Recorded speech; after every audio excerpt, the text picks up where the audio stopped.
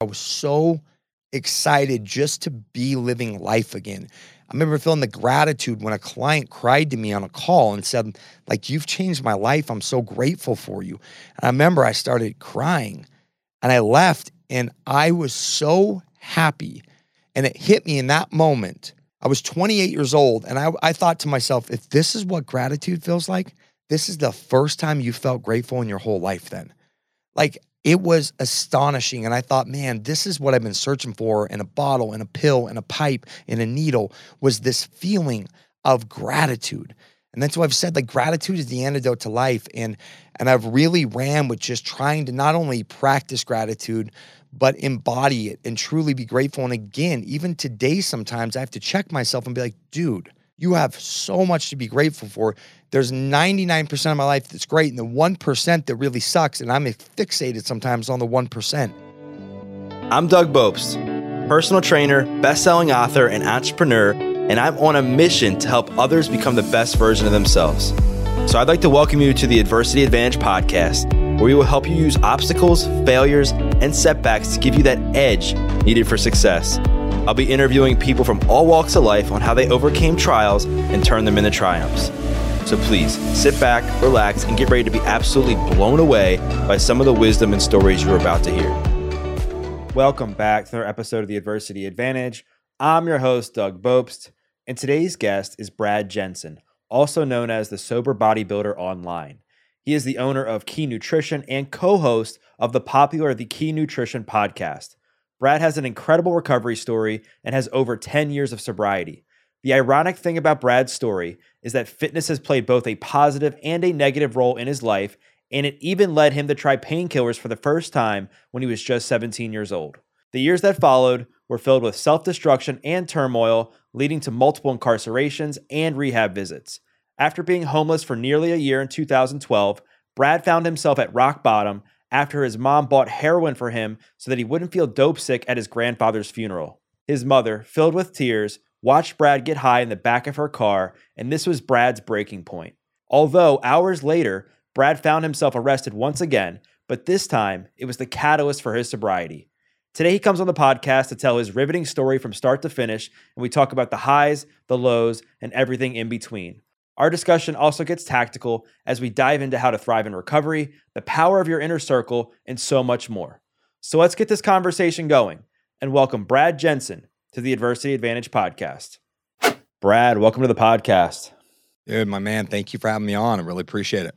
You got it, man. I'm excited to dive into your incredible story, which essentially, like, your rock bottom moment was around where your grandfather had died, and you know your mom's taking you to his funeral, and she's like taking you to like buy and use heroin before going to your grandfather's funeral. And I definitely want to dive into that because that story is inspiring, how you overcame everything. But I think a lot of people now, man, they're struggling. Like, a lot of people, they're curious about getting into recovery. They're trying to get sober. And I know that recovery is hard. Sobriety is challenging. It sucks.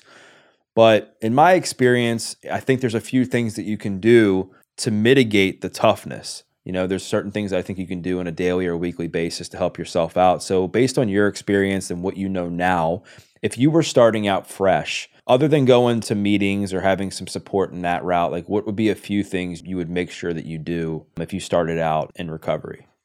Well, I think the biggest, and by the way, you did your homework. You know the story. That's great because that's the only damn story I have. I tell people, I'm like, if you've heard me on a podcast, you're about to know what's going to come because this is the only story I got.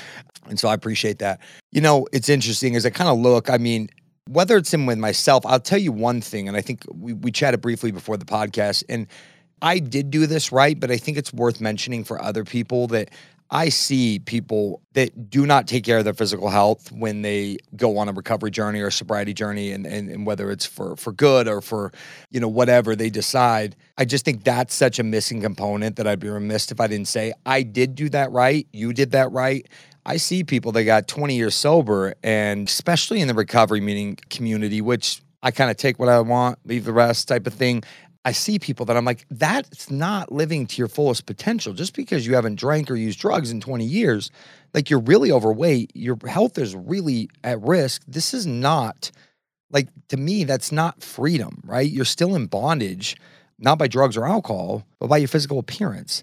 I'll say for me, things I wish I would have done differently. And there's kind of a caveat to this. And this is an interesting question because I've never been asked it this way. Knowing what I know now, I think the people you choose to surround yourself with are incredibly important. And let me explain. I got sober and was like, well, I have nowhere to go. And so, the path I took was going to 12-step meetings. And I was like, okay, I need all new friends. I need all new influences. I need all new people around me. So I just assumed that being sober meant like that was good. And at first it probably was for me. Just because somebody's sober doesn't mean they actually have a ton to offer me.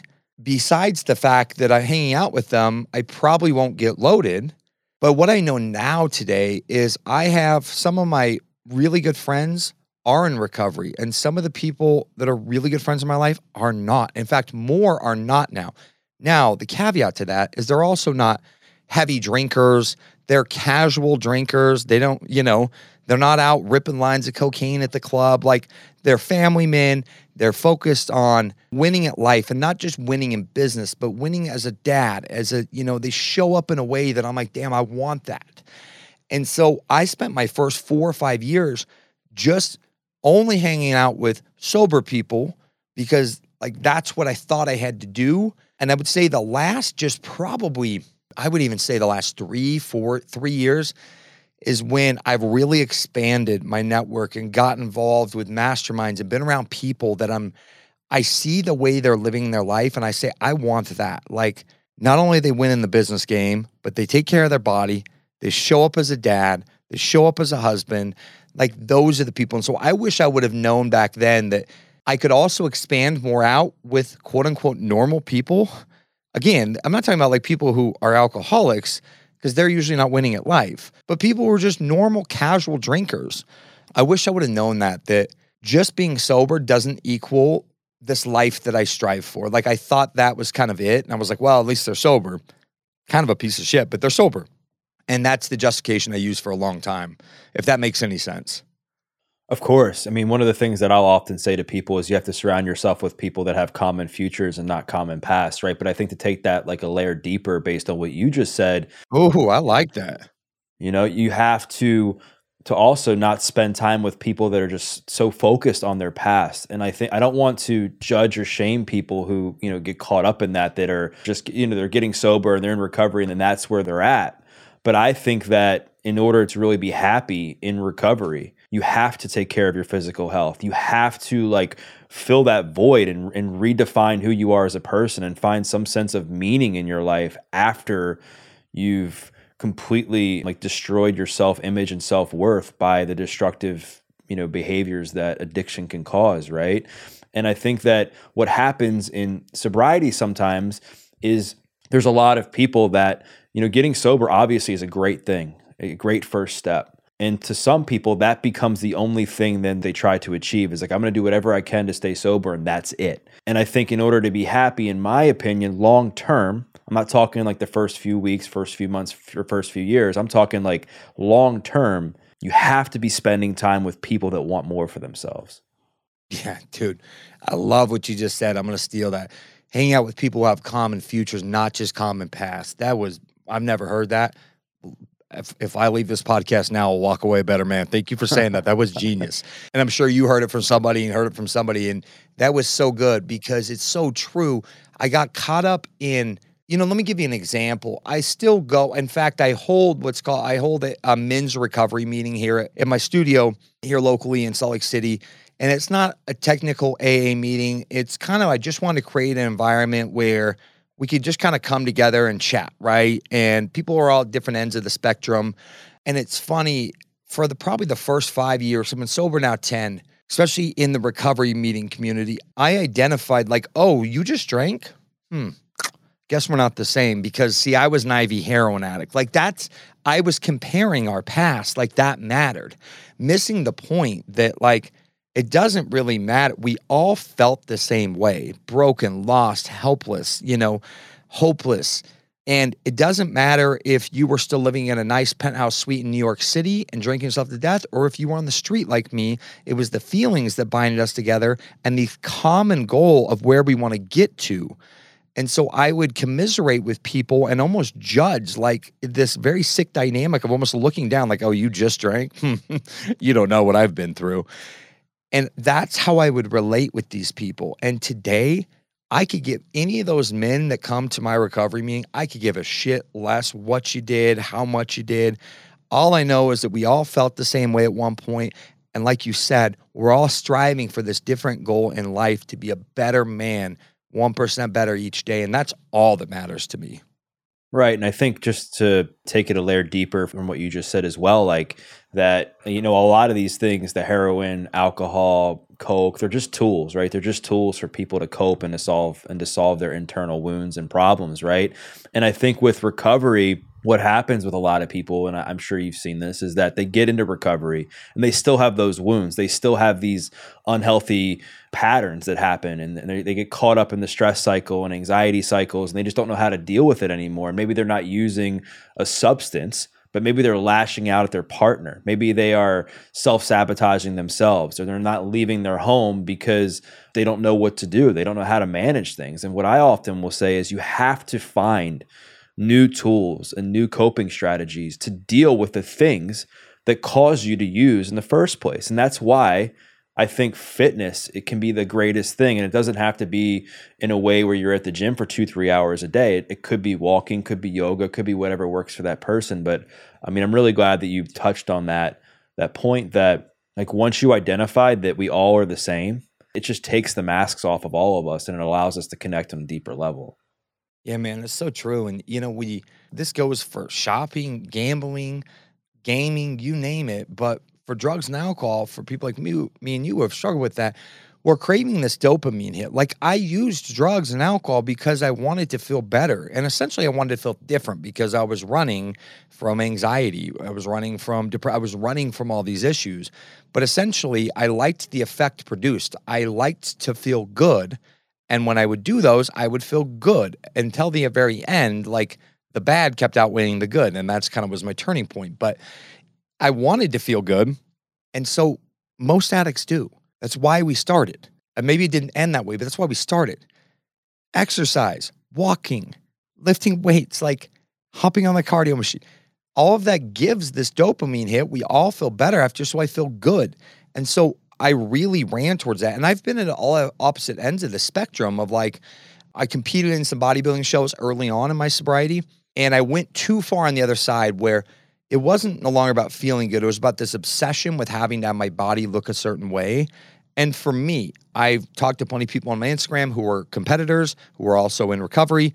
It just didn't work for me because they always say, hey, I know you hate it, or you don't think people in recovery should compete. I said, no, I don't think Brad should compete. That was the issue, because I went too far, and no longer was it about, like, man, I care about my health. It was like this obsession with having to have this ab look just this way, or, I was so, and like the things I was saying to myself getting ready for the show were horrible, like calling myself fat and skinny in the same sentence. So it got kind of distorted. And that's why I decided, hey, I'm not going to compete anymore. I'm going to kind of hang that up, because when I'm focused on my health, I mean, using drugs and alcohol, you're usually not a healthy person. It's just this kind of complete opposite end of the spectrum. That, like, today I have a kid now. I want to live a long time. My health matters even more. I don't know too many people who have long-term recovery that are happy, that haven't put health as some kind of priority. Happy is the caveat here, Yeah, I agree. I mean, most everybody that I've come across that is happy and thriving in recovery has some health component in their lives, whatever it is, like whether it's hiking, whether it's lifting, whether it's yoga, whatever it is, they do something to prioritize their wellness. And you mentioned that you initially started to do drugs to feel good, to run from things like depression and anxiety and to fit in and that sort of thing. And I know I touched on at the beginning, like where like your big, like I would say like your rock bottom moment was, where it was like you were feeling so low about yourself. But we know it didn't start there. So walk the audience through, like, what was your first experience like with using drugs? What was going on in your life at the time? How old were you? And how did that make you feel? I was 13 years old and I was a chubby kid. I was overweight, and looking back, I just want to give that little 12-year-old kid a hug because I just hadn't hit that growth spurt like my friends. I also really liked food. I mean, my addiction kind of started early. Like I would just eat way too much, not move enough. And these are bad recipes for anybody. But I felt like the fattest kid alive because the kids I hung out with they had rib cages. So we called those abs. Like they were just really ectomorph skinny. And then there's me. And so I was really uncomfortable in my own skin. My friends would tease me. And so I was 13 when I tried my first drink. And I remember, I come from, my family at the time was a very religious Christian family. And you don't drink. And I remember when they were passing the Jack Daniels around, I was like, nope, that's bad. We can't do that, guys. You stole this from your mom. Don't do it. And of course, we're in a circle. And so the peer pressure kicks in. And I remember I just drank it. And my first thought was, why would adults drink this? This is awful. And about 20 minutes later, I was like, I get it. This is amazing. You see, I didn't care to be the fat kid anymore. I didn't care that my friends were making fun of me. I was making fun of myself with them, making them laugh. And so that's where it started. And that kind of would go, we're 13, so it's not like we had an abundance of access to it. That kind of continued off and on for a couple of years until I found fitness. And I was sick of being the chubby kid, picked up a magazine in a bookstore, was fascinated by it. It was the first time I'd just been enthralled. And I just started following what these magazines said. Next thing you know, and I'm probably doing a bikini girl diet in there. I remember my breakfast was 4 egg whites and a half a grapefruit. That's all I remember. I lost a lot of weight. I was probably on a huge calorie deficit. I also got active. I was running. And I got into the gym when I was 16 because my mom said, I'm not taking you to the gym. So when you get a car, you're welcome to drive yourself. And I said, okay, cool. So I got into the gym and I just fell in love, man. I fell in love with those weights. I would stay there for hours, not lifting, just picking these older guys' brains. Older to me, they were probably in their mid-20s, but when you're 16, they seem old. And God bless their souls, they were so patient with me. I'd be like, what's this? They're like, that's a drop set. I'm like, why do you do that? What do you do this for? I was so enthralled. Got the Encyclopedia Bodybuilding, read that thing front to back in school. I was passionate. And along the way, too, I realized how bad drinking was for you. And that was even before I got really into the weights. And so I just stopped drinking. I was like, not going to do it because I'd fell in love with fitness. I was just so passionate about it. And so I didn't drink at all. I stopped doing it. But I still felt this kind of insecurity and anxiety all the time, even though I started looking really good. I started getting attention. The hot girl in school knew who I was now, the whole charade, right? I was pretty jacked for being, a 16, 17-year-old kid. And we went to a party and my buddy said, do you want to get messed up on these pain pills? And I was so naive. And I said, oh, I'm not in any pain. And he said, no. It'll make you feel like you're drunk, but you don't have a hangover the next day. And all he had to say was one line. He said, all the bodybuilders are doing it. Done. I was like, oh, if they're all doing it. So I took a couple. I remember when they hit me, I remember where I was at in the split level house. It was those moments in time where time just freezes and you can always remember it. It was a split level house. There was brown cabinets. It was a jungle juice party. So there was all these red Solo cups everywhere. I remember who I was with. I remember everything about that house because I remember when they hit me, I thought, and this is the feeling I want the rest of my life. I was in love with that feeling. And it's interesting how some people take painkillers and they say, oh, I hate them. They made me sick. Or there's people like me who just, didn't feel sick at all. In fact, I loved it. That's where it began, man. I was 17 years old and I started just chasing it. Real early, it was an unhealthy relationship with it to the point where I'm figuring out where my buddy got them. He got them from his mom. I'm going over, waiting until he goes to the bathroom, and then I'm snagging the pill bottle and taking some. That quick, the behavior was very abnormal with it. Wow.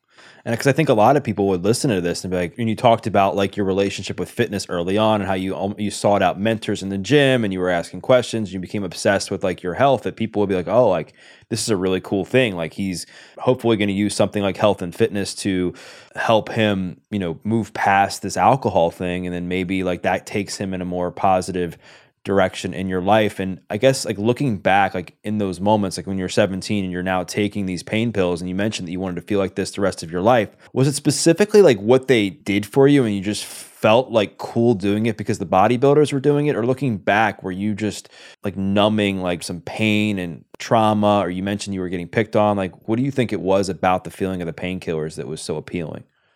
We will get you back to this episode of The Adversity Advantage in just 1 second, but first wanted to give a quick shout out to Organifi. As you know, Organifi is a line of organic superfood blends that offers plant-based nutrition made with high-quality ingredients.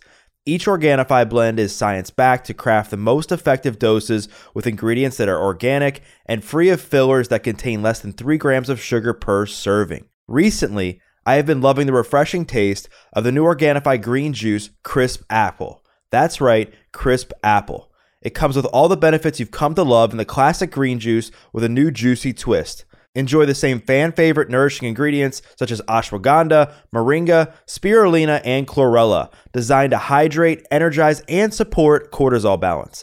The new green juice Crisp Apple is made with organic, wholesome, hand-picked apples and tastes like a fresh, juicy slice in every sip, making it the first of its kind the whole family will absolutely love. It's only available for a limited time, so make sure to stock up now and take advantage of this nourishing green juice that tastes absolutely divine. So go to www.organifi.com/Doug and use code Doug for 20% off your order. That's ORGANIFI.com/Doug and use code Doug for 20% off any item. Now back to the show. You know, I think it was kind of probably multi-layer. It's interesting. You know, I originally started using because I had the worst anxiety. I mean, to the point where I got beat up a little by some guys in 6th grade, and I came home and told my mom I'm never going to that school again, and I made her ship me off to live in the Bay Area with my aunt, which I was supposed to finish school out there, but I had such bad anxiety going to a new school that I just stopped going. Like, I don't know how I just didn't complete 6th grade, but it worked somehow.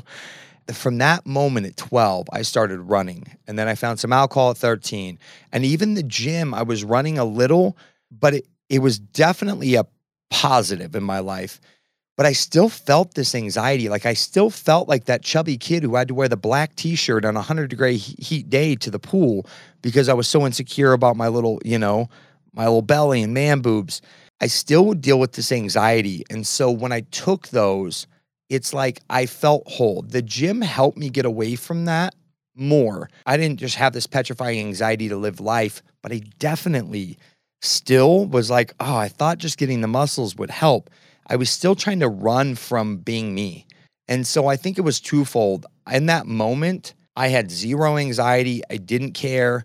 And I was here for it. And then secondly, I did kind of want to be cool. I thought, I want to get messed up. I'm in high school. I don't really want to be sober. Like, all these guys are getting drunk at a party. I would like to feel inebriated too, under the influence. I just don't want to drink because it will ruin my leg day tomorrow. Like, that's where my head was at, or my back and biceps day, or whatever it was. And so I think it was twofold, but definitely I was still running from myself.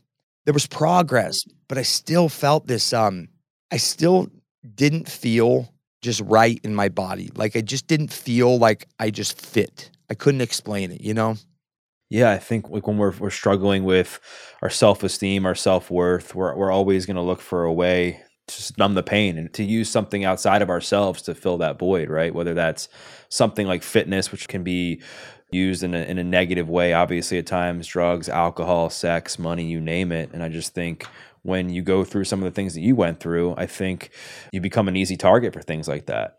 Yeah, no, 100%. And the gym initially was such a good relief for me until I started getting attention, and then I would get nicknames like, oh, Big Brad, like big as in the buff Brad, not the fat Brad. And I felt this like deep need to just continue to be that guy at all costs. And so it was interesting looking back. It's like the gym saved my life.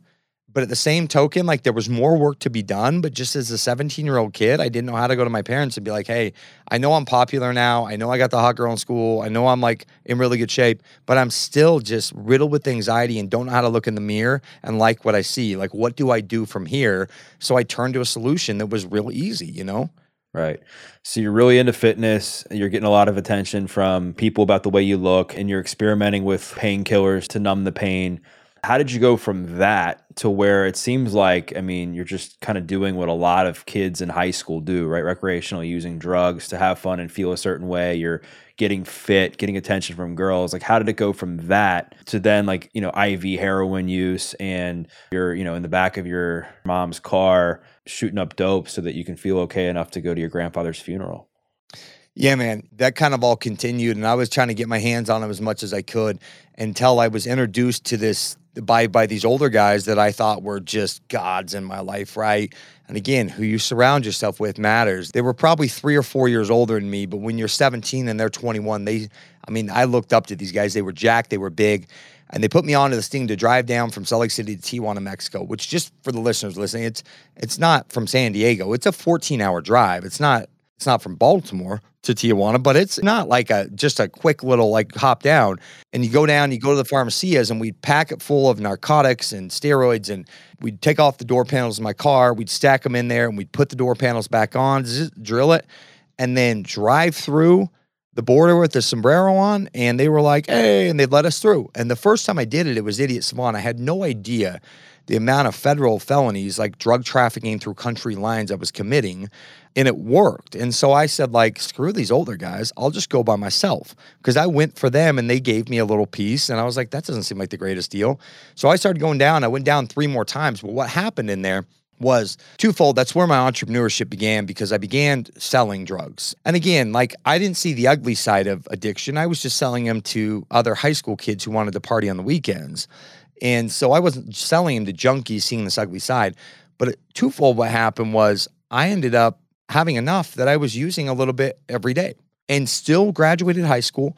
But for 6 months I did that. And for anybody who knows anything about how especially opiates or benzos or anything work, you develop a physical dependence upon it, whether you're mentally or emotionally addicted. They have a huge physical addiction component. And before I know it, I was like, I think I'm hooked. But I remember not thinking it'd be an issue, but I was like, like, you've been using them every day. And so I decided I got to clean up my life. Didn't want to go down there anymore, realized how dangerous what I was doing, said, okay, it's time to turn my life around. I got a job right out of high school at Bally Total Fitness as a personal trainer, get certified when I was in high school. They were like, you're probably the youngest trainer we've ever hired, but come on. So I was like, okay, it's time to clean up my life. Like, I want to attack this fitness thing. I want to be a trainer. I want to be the world's best trainer is what I told myself. And so I remember the day came where I just said, I'm done. I'm stopping. And unfortunately, my body didn't like that very much. And I went into withdrawals. I'd heard about withdrawals, but I'd never experienced anything like that. It was the flu times 10. Like, it was just, along with just physical symptoms, just this, almost panic attack-like anxiety, vomiting, shivering, shaking. And so I made one call, and that call ended up being somebody that said, hey, I don't have pain pills, but I've got something else. And I remember thinking in my head, this is a line in the sand I've drawn. Like, no, heroin is gross. That is for people who live under bridges. Like, I'm not going to do that. And I remember I hesitated a moment. Next thing you know, I said, will it make me feel better? He said, yeah, instantly. And so I sat there as an 18, almost 19-year-old kid and shot up heroin for the first time. And it instantly did make me feel better. And the problem with it is the price discrepancy. It was about 70% cheaper to get the same high. And so I was off to the races, whether I wanted to or not. I remember thinking, you can't go down this path. This is not going to end up good. I've never met like somebody who's like, oh yeah, this guy's a successful entrepreneur, CEO, and he's a heroin addict. Like, I remember thinking in my head, like, this is not going to end up well. This story does not go well. And I just was so physically and emotionally I was so addicted by that point that I just ran with it and ended up in a treatment center. A whopping 6 months later was all. My parents put me in it. I finally came clean to them. They knew I was partying, but they had no clue I was doing that. Went to treatment, and that was in 2005 was my first treatment center. And I got sober in November of 2012, November 20th, 2012. So for the next 7 years, I spent a lot of time in keep getting locked up. The problem is once you get in the system, if you don't want to stay clean, you'll keep violating probation, so they keep putting you back in. And then I'd catch a new charge.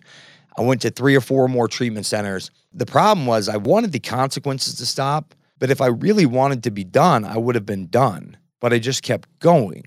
And it was just this incomprehensible demoralization. It was truly insanity. You just kept doing the same thing and then would end up in the same spots and go like, how did this happen to me? And so flash forward, towards the end of my using, because it was just, that 7 years was just full of just disgrace. I was unemployable. I'd get a job for a second and then I would lose it. And I had moments in there of 30 days or 60 days sober or 90 days. And then I would blow it all again because I would think, okay, I'm good to go back just a little bit. And for me, like, one's too many and 1,000's never enough type analogy. And so it ran to end up me being homeless the whole year of 2012. And because I always managed to just keep my life enough afloat to have an apartment or have these things. And by the end, I lost everything. And so I ended up homeless that last year of 2012.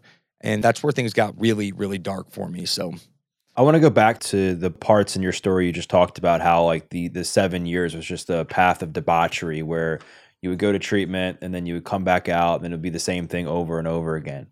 Like when you would relapse again or when you would choose to use, was it more of you that was just like what you wanted to do because that was just a lifestyle you were used to, or would something come up like in your life where you would get stressed, you get anxious, you would get overwhelmed with something and you just couldn't manage it without drugs? I think a little bit of both, but probably more the latter. I just didn't have the right coping mechanisms. And you see, I talked about things I would do a little different now, knowing, right? But even that was an improvement from what I was doing then, which I was still hanging out. I would still hang out with people that did drugs, but I was going to be like the sober one and help them out. Like, let me help you out here. Like, oh yeah. And I would gloat about how, oh yeah, I'm dry. I'm not doing any of that now. Like, I don't care whether somebody goes to recovery meetings or not, but I think surrounding yourself with really positive influences who are striving for more in life than to be a drug addict is incredibly crucial. And so when these life situations would hit, it could be as simple as a girlfriend breaking up with me, which I shouldn't say simple, but I remember one girl I'd been dating a whopping 4 months and she broke up with me, and not like 4 years. And that sent me off the deep end. I had just gotten a job that I finally wanted, managing a personal training department at Gold's Gym here locally. And they fired me because I made some really grave mistakes sober. I wasn't even loaded at the time. And that sent me off the deep end. Like, I had no coping mechanisms. And there was sometimes I would deliberately go out because I thought, you know what? I think I overreacted. I need to stay away from heroin, but I'm going to go back. I'm just going to smoke a little pot and do a little bit of party drugs like GHB or, ecstasy. Inevitably, whether it was quick or slow, it would lead me right back to the stuff I loved, which would leave me back, being homeless, helpless, and hopeless. Right. And so throughout this process of your journey with using heroin and shooting up heroin, what was your relationship like with fitness at that time? Because I know that early on, you were able to obviously work out and be healthy from a physical component while still using drugs. Like, did you always continue to work out throughout that journey, or was there ever a time where you just gave it up? There was a good portion where, and truly I mean this, fitness is probably the only thread that kept me from dying because I cared just enough. I mean, I would still go to the gym, and you see, like, even if there would be spurts where I wouldn't, because I would usually go on these benders. So I'd go 4-6 months pretty hard. And let's say I went 6 months of using again. The first 4, I would still go to the gym just enough that I actually didn't look like a junkie. So people didn't really know just on the streets because I still had some muscle. I wasn't as big. It would tone down my using because I was like, but I still want to work out. I still want to do this. And so while even being daily addicted to heroin, there were times where I was still going to the gym. And then by the very end, the wheels would fall off, and then I would end up in jail, detox, rehab again, and then do cycle over again. But it was the only thread that kept some normalcy in my life. The very last year is where I remember almost just throwing in the towel. And I was like, when you end up homeless, you don't really have like access to a gym. My parents had cut me off at that point. I lost the place I was living because I didn't pay rent. And so I'm on the streets. I never had to sleep on the streets. I was very resourceful and slept at some shady places. But that year was the year that I lost all sense of who I was. Zero gym. I lost about 38 pounds. I remember distinctly it was 38 pounds when they weighed me in jail. And I was thinking, man, like, I looked like a shell of a human being. I looked like a junkie that last year. I was the guy you'd walk into a gas station if you had your kid by you and I was standing behind you, you'd pull him just a little bit tighter. I just didn't look right. You could tell that I was not doing well. I'd lost you. People would look at me and go, did you used to work out? Because they could see almost the muscle hanging off me. Like, they could see that once I had a frame that supported that. And I remember I would even say things like, yeah, but screw the gym. It's all just a bunch of ego assholes that go there. I was mad at the gym. I was mad because I wasn't going. I was mad because this thing that had been such a part of my life, since I was 15, 16 years old, was just gone because I gave it all away to use drugs. I gave away any relationship with my family. And so that last year was finally when it's almost like God or whoever else is out there was like, we're taking this away from you too. Like, there you go. You're left with just you and this pathetic life that you're living day after day after day. And so that was the year. And I think that was one of my saving graces to finally get sober was when they weighed me in at jail. I remember thinking, you've lost almost 40 pounds and probably 30 of that was muscle. I was really skinny for me, jet black hair, really sunken in face. And it was this turning point that I was like, wow, because I hadn't weighed myself all year. When you're homeless, you're not out there weighing yourself. And I remember even going to a gym one time to shower, Doug. I snuck in to go shower because I felt gross because I hadn't showered in a couple days, 3 days. And I remember walking by everyone. It was just this deep pit in my stomach of like, that used to be you in there. Like it used to be you. And so that's a great question. Actually, I've never been asked that directly, that last year, fitness was goodbye. So I want to dive more into that last year. So you mentioned that you were in jail and they weighed you, lost a bunch of weight, and that was like a big wake-up call for you. Other big wake-up call, I would say, from what I heard you say, is like when you were in that car with your mom before your grandfather's funeral, which I've referenced a few times, and I want to get there in a second. But walk the audience through, what was that year like for you? Like you said you were homeless and you didn't really have a place to live. You were in jail. Like what were you in jail for? And then what was the day-to-day like for you? Like being somebody who wasn't homeless, like how did you survive? How did you make money? Like what did you do? And then ultimately walk the audience through the day that I've been referencing with your grandfather's funeral. yeah, for sure. So that last year I actually did, the longest stint I did in jail was 2011, and I did 8 months. They gave me a year, and they finally just said, we're giving you all the time. You're done off probation. You suck on probation. We're done with you. So I did my time. I only did 8 months because they give you good time. I got out in January of 2012, so I did a good majority of 2011. So at that point, I was off paper. I had nothing hanging over my head for the first time since I caught charges in 2005. I had nothing hanging over my head because I finally just did all the time they could give me on it between all my relapses and going back. So last year, my pattern, like I said, was I would go 4 to 6 months super hard, then something would intervene. The cops, my parents, detox, rehab, something. I went and I didn't draw a sober breath from January that year till my sobriety date on November 20th. So I went almost a full calendar year of just day after day thinking like it was the longest stretch I had ever gone when it was that bad. There were stretches maybe early on before I was that addicted, but I was committing crimes every day. I was middleman selling drugs because I couldn't actually sell them well because I would do them all. So I would middleman for people. We were hustling. We could do whatever I had to do to stay high. And there were some bad things I did. And a funny thing happened was I got introduced. There's a lot of good people out there that use drugs that went down a bad path. I like to think I was one of them. And I would bond with some of the people that were just kind of looking at each other's unspoken thing about what are we doing here, right? What are we doing? But there was some genuinely bad people. And my paths crossed with them that last year, and I saw some of the most heinous, deplorable things I've ever seen. I mean, watched a girl get kidnapped and tortured over a $30 drug debt. Like, I remember thinking for the first time, if the drugs don't kill me, the people you're hanging out with will. And it got really scary and really dark.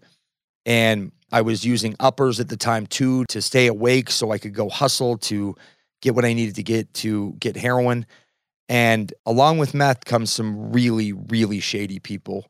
And I believe that's what finally clicked for me because I started to get terrified for my life. I mean, I'm hanging out with people that are wanted for murder. I didn't know that at the time. And I'm staying in the same room with them. And there was just this eerie, dark feeling of impending doom, like something bad was going to happen, Doug. Like I watched bad things and I'm like, you're next. Like somehow you've avoided this. And if you don't get it together, like this is going to kill you. And the fact I didn't catch another charge was beyond me.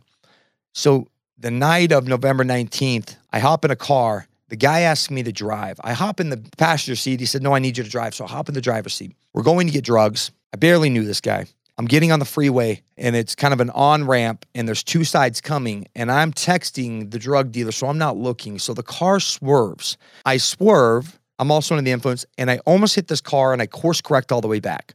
And I was like, oh crap. I almost hit that car. And the car had to go off into the median and come back. And then I look and it's a cop. So the lights flip on. And about 3 days before this, I started praying like something different needs to happen.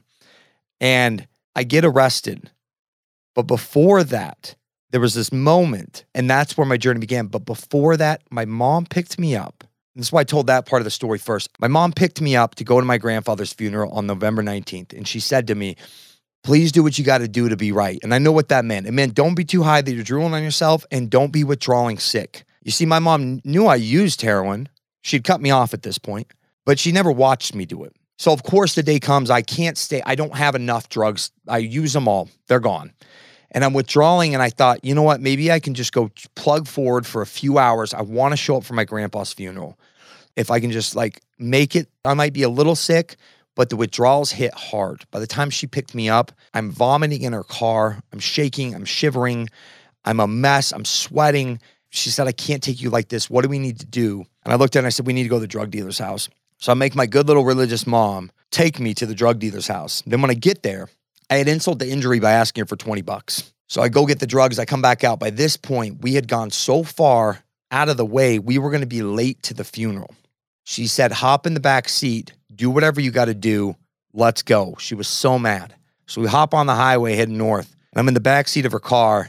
And I always feel like I don't want, like this, it's a graphic scene when you have an IV drug user. There's a spoon and needle and a kid. And by this point, my veins all hated me. So a very grotesque scene back there. There's blood going everywhere because I can't find a vein. And I make the mistake of looking up and looking in the rear. My mom's eyes are in the rearview mirror, and they are just staring at me, staring. I don't even know if she was looking at the road. And it's just tears streaming down her face. She's not even wiping them off. Her mascara is running everywhere. She wasn't sobbing. It was genuinely tears of heartbreak. Like if heartbreak had a picture, it would be my mom right there. She's just crying. And I finally find the vein. I do the drugs and immediately didn't feel sick, but it couldn't feel the ginormous pit in my stomach. I remember I sat up and I said, I'm sorry, Mom. And she didn't say a word. And we continued to drive in silence as her tears are just wiping down onto her dress. And I remember thinking in that moment, Doug, I thought very clearly, you have two choices. There's no other choice. You either need to kill yourself or you need to get sober. Going on another day like this was not going to be an option. And the first option sounded a little more appealing because it was the easier, softer way. And I remember thinking, you are the most selfish prick ever to do that to your mother. The drugs didn't even get me high that day. They barely took away my sickness, but I was sick to my stomach at what I had become. And that moment happened for a reason because I remember saying a prayer and I was like, if anyone's up there, I don't know, something's got to be up there. Please make this end tonight. Please, I don't want to kill myself. Please. Flash forward about 3-4 hours later, I hopped in that car and the cop did it for me. Those lights went on. That prayer to just make this end tonight, my first reaction was panic because I knew the withdrawals I was about to suffer in jail were going to be brutal. But my second was just relief because seeing the guy in the passenger seat had said, hey, man, this car's stolen. And so I said, oh, great. So this guy's going to pull me over. I've got drugs on me. I'm going to get drugs. I don't have a license and the car's stolen. I'm going to jail. And sure enough, the cop came up and I said, listen, you should probably take me to jail because I'm high. I'm going to get more. I need to stop. This car's stolen. And I've never seen it. The cop was really confused. Said, well, this is the easiest arrest of all time. You're absolutely right. Let's go. Put me in the back seat, and that's where my journey began. And so, sorry that went a little long-winded there, but that moment right there, I will never forget. When I even tell the story, I get chills. I remember so clearly everything that happened in that moment for a reason. And I'm so grateful for it now today. And my mom and me have a fantastic relationship. She was just over at my house hanging out, and I take her on a yearly trip and we go watch her San Francisco Giants playing a baseball game. And like, that's the shit I get to do today, is every year I take her on a trip and we spend some great quality time together because I decided to change my life and because I broke her heart so much that like for the rest of my life, I will spend like making sure that I'm there for her, you know? Yeah, man. What a story. Thank you for sharing all that. And, you know, sometimes there's obviously the God's looking out for us in ways we don't even understand sometimes, right? And he just intervenes in the moments where we least expect it. And I know at the beginning of the conversation, we talked about some of the things that you would have done differently at the beginning of your recovery journey. Let's get into like what actually happened. So you end up getting arrested. What were you charged with? How much time did you spend in jail? And then where did that lead you? And what were some of the things that you did that finally, you know, got you to stay sober? You know what I did? A whopping 30 days in jail, which was not much. It was just enough. The charges were dropped. This guy stole it from his mom. Apparently, she dropped the charges. And I remember thinking, all right, there must be a God, because he was like, hey, you've done enough time in jail. Clearly, that's not what's going to change you. We need you to have enough time that you dry up and clean up, get all the drugs out of your system, and be ready to attack life. And so I got out of jail, and I just went left instead of right, so to speak. You know, I called my mom for a ride. She said, you can't stay here, but I'll drop you off at a recovery meeting. And so she did. And that recovery meeting, I met somebody that would let me stay on their couch. He let me stay on the couch. I started waiting tables. That was the easiest job to get. Well, I was a felon at this point, felony convicted record. So I went and got a job waiting tables. And while waiting tables, I bumped into a guy that I used to work for that had started a nutrition coaching company. It was local here. It was kind of a glorified like meal plans and supplements we would sell to. But I didn't give a shit. It was in the industry, and that's what I wanted to do. So he hired me, took a chance on me. I was very honest with him about why I was waiting tables and not in the fitness industry anymore. And man, I remember just feeling so grateful. I think back, and there's some moments now today, like I have the shit I would have dreamed of having. Like I couldn't even have fathomed of having the life I have today 10 years later when I first got sober. And yet I find myself being more ungrateful for it today sometimes than when I was 6 months sober, driving this piece of shit car that was a 2-door, that was really a 1-door. The passenger side was welded shut almost. It wouldn't open. So you can imagine like asking a girl out on a date. I'm just like, yeah, hop through the passenger side. But I didn't care. I was so excited just to be living life again. I remember feeling the gratitude when a client cried to me on a call and said, like, you've changed my life. I'm so grateful for you. And I remember I started crying and I left and I was so happy. And it hit me in that moment. I was 28 years old and I thought to myself, if this is what gratitude feels like, this is the first time you felt grateful in your whole life then. Like, it was astonishing. And I thought, man, this is what I've been searching for in a bottle, in a pill, in a pipe, in a needle, was this feeling of gratitude. And that's why I've said, like, gratitude is the antidote to life. And I've really ran with just trying to not only practice gratitude, but embody it and truly be grateful. And again, even today, sometimes I have to check myself and be like, dude, you have so much to be grateful for. There's 99% of my life that's great, and the 1% that really sucks, and I'm fixated sometimes on the 1%. And so, man, I just attacked it. I got really back into fitness. I got back into coaching people. I grew my business really fast there. Again, recovery meetings was part of my story, and we kind of talked about that I almost got too entrenched in there. And about 5-6 years into my sobriety, I started joining business masterminds with, people that were doing bigger things than me, that seemed to have kind of their shit together. And I was like, what are they doing? And it's so funny. I remember I had this morning routine because they told me to do a morning routine in 12-step rooms. And I thought the morning routine was only for sober people. And then I get into these business circles and I'm like, no shit, it's like a successful human being thing. And not that you have to have a morning routine to be successful, but I started seeing these themes that I was like, man, like this all makes sense. And so I've still stayed active in those meetings, not nearly as active as I used to. But again, I try to be of service and hold one at my office for people to come. I've continued to surround myself with people in that circle. Doug, like the last 18 months has gone from here. I mean, you guys can't see, but it's shrunk immensely because my values kept uplifting, right? I kept up leveling where I expect my life to be and what I'm aiming for. And in that process of up leveling your own life, I sadly kind of had to move on from some friends. And some of it happened organically. And there's one particular conversation that I had to have a conversation with the guy, and that sucks. But you are some of the average of the 5 people you spend the most time with. And I realized the things I wanted to talk about, the things that deeply matter in life, they weren't talking about. And so they're still my friends if I want to watch a football game. But I've really, really tightened up my circle even more because, again, what I value has continued to change. And so, yeah, I mean, I don't know if that summed it all up for you, but that's the gist of it.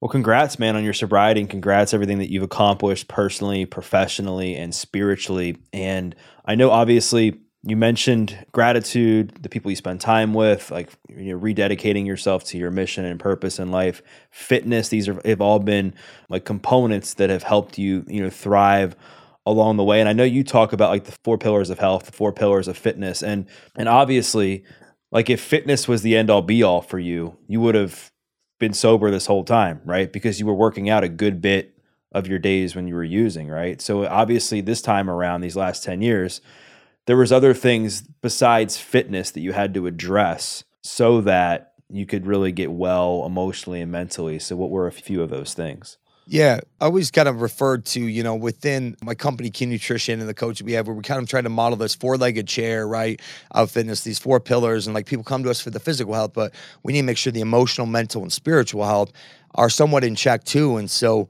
because if not, you're just left balancing on this chair that you're like, shit, this feels really, it's got to be a more well-rounded approach. And something like walking, you initially said, walking for me, it's the four factor. It hits all four legs. It helps my physical health, but it also helps my mental, emotional health. And especially when I'm walking outside, it helps my spiritual health because I just feel connected. Like there's something greater out here, like in the earth and the nature and the environment. And just to give you context, 4 or 5 years ago, I would have been like, that's the most hippie shit ever.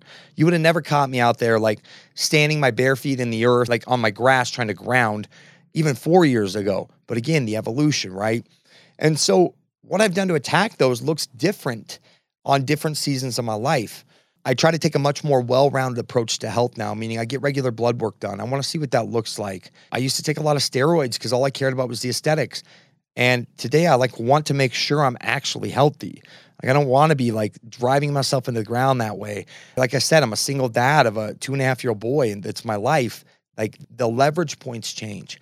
I'm a big proponent of therapy. I've been off and on in therapy for different issues when it comes to relationships or, a marriage that didn't work out. Like, why didn't it work out? I can blame her, but I got to look at my shit. So again, I don't think someone has a therapist all the time, but there were some issues that I'm like, there's something deeper here. I'm a big proponent of that, of life coaching. I have a life coach, an energy work girl, a therapist, all currently that I tell people it takes a village apparently to keep me sane some days.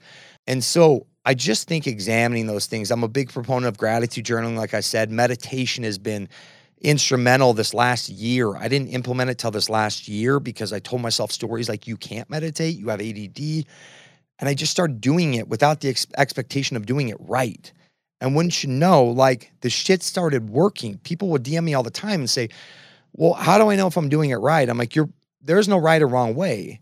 It's this David and Goliath battle of like, David is my body, right? Goliath is the mind just trying to take over. And it's just like letting thoughts come and go. What that has done for my life is people tell me things like, hey, dude, you just seem a lot more calm lately. You seem more patient. But again, I don't think I would have been ready for meditation before I finally did it, which was 9 years into my sobriety journey.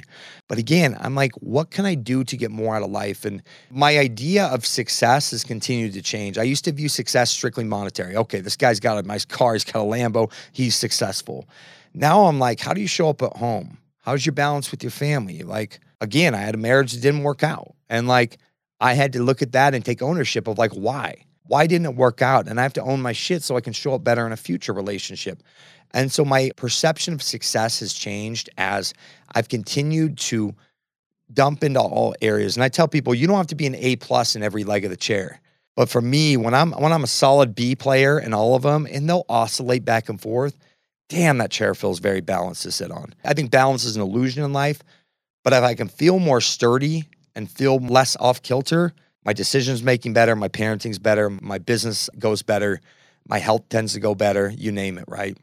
Yeah, I love that you brought that up, man. And thanks for sharing all that you're doing, because you're right. Like, I think health isn't just physical health. Like, health is also your emotional health, your mental health, and your spiritual health. And you have to find like different strategies within those pillars that work for you. Like you mentioned therapy, you mentioned energy work, you mentioned meditation, obviously blood work, fitness, relationships, like how you're showing up as a dad. It's all so important. And like also the one thing you said I wanted to kind of dive into is you talked about how you changed like what your view of success was like. And I know that external validation in this world can be a slippery slope. And I know that you struggled with that as a kid. So now being that, some of these business masterminds, I mean, I've been in masterminds and I know like money can be a big focus of that. And that can be addicting, right? To want to make more money and pursue more and more and more. And then also with social media and everything that you're doing with your podcast. And I know you're open about being on like TRT, like all that stuff can be like addicting, right? If you're not careful.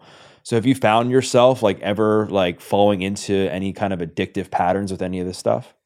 Oh yeah, 100%. I mean, again, I was so coming from being homeless and having nothing to then, starting to build up, started a business about 4 years into my sobriety.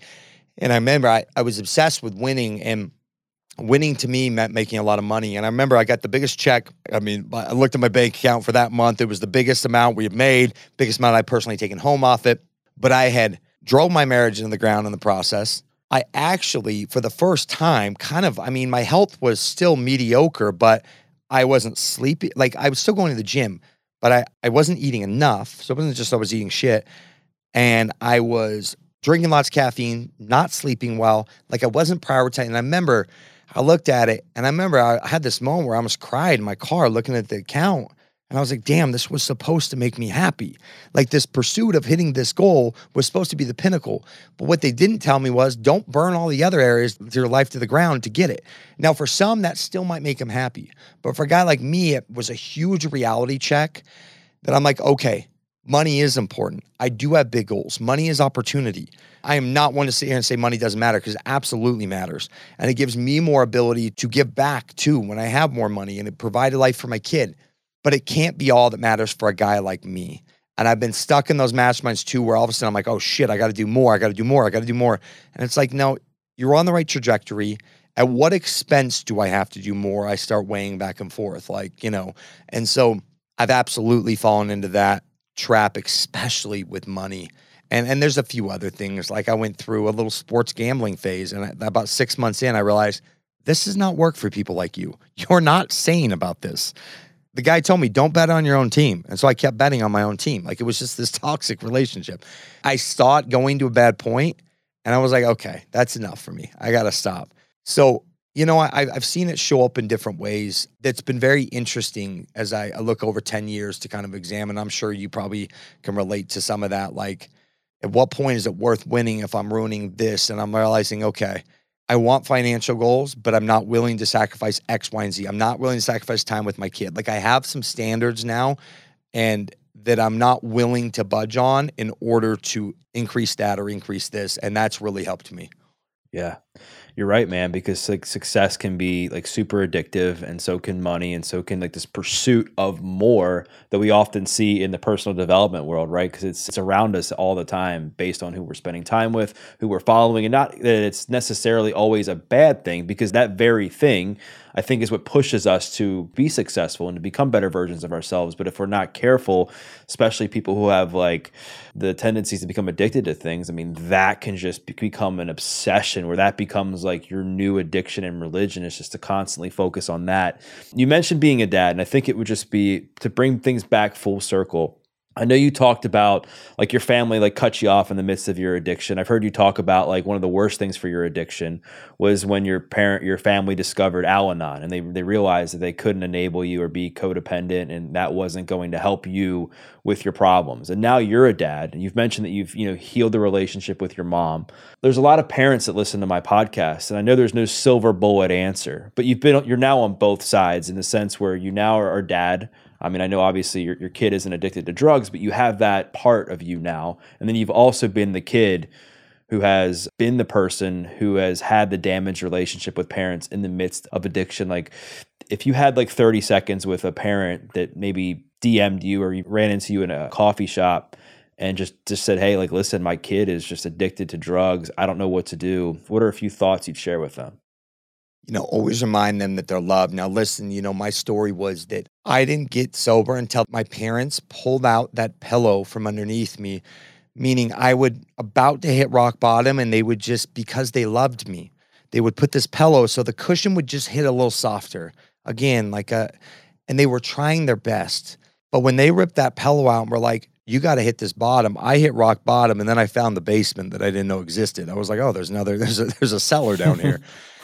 So I always tell parents, my parents did the best they could. Now, my mother almost loved me to death. She was an extreme enabler. My dad put in boundaries way before my mother. My mom was going to love me to death, literally, into the grave. And when she put in those boundaries is when shit got really hard for me.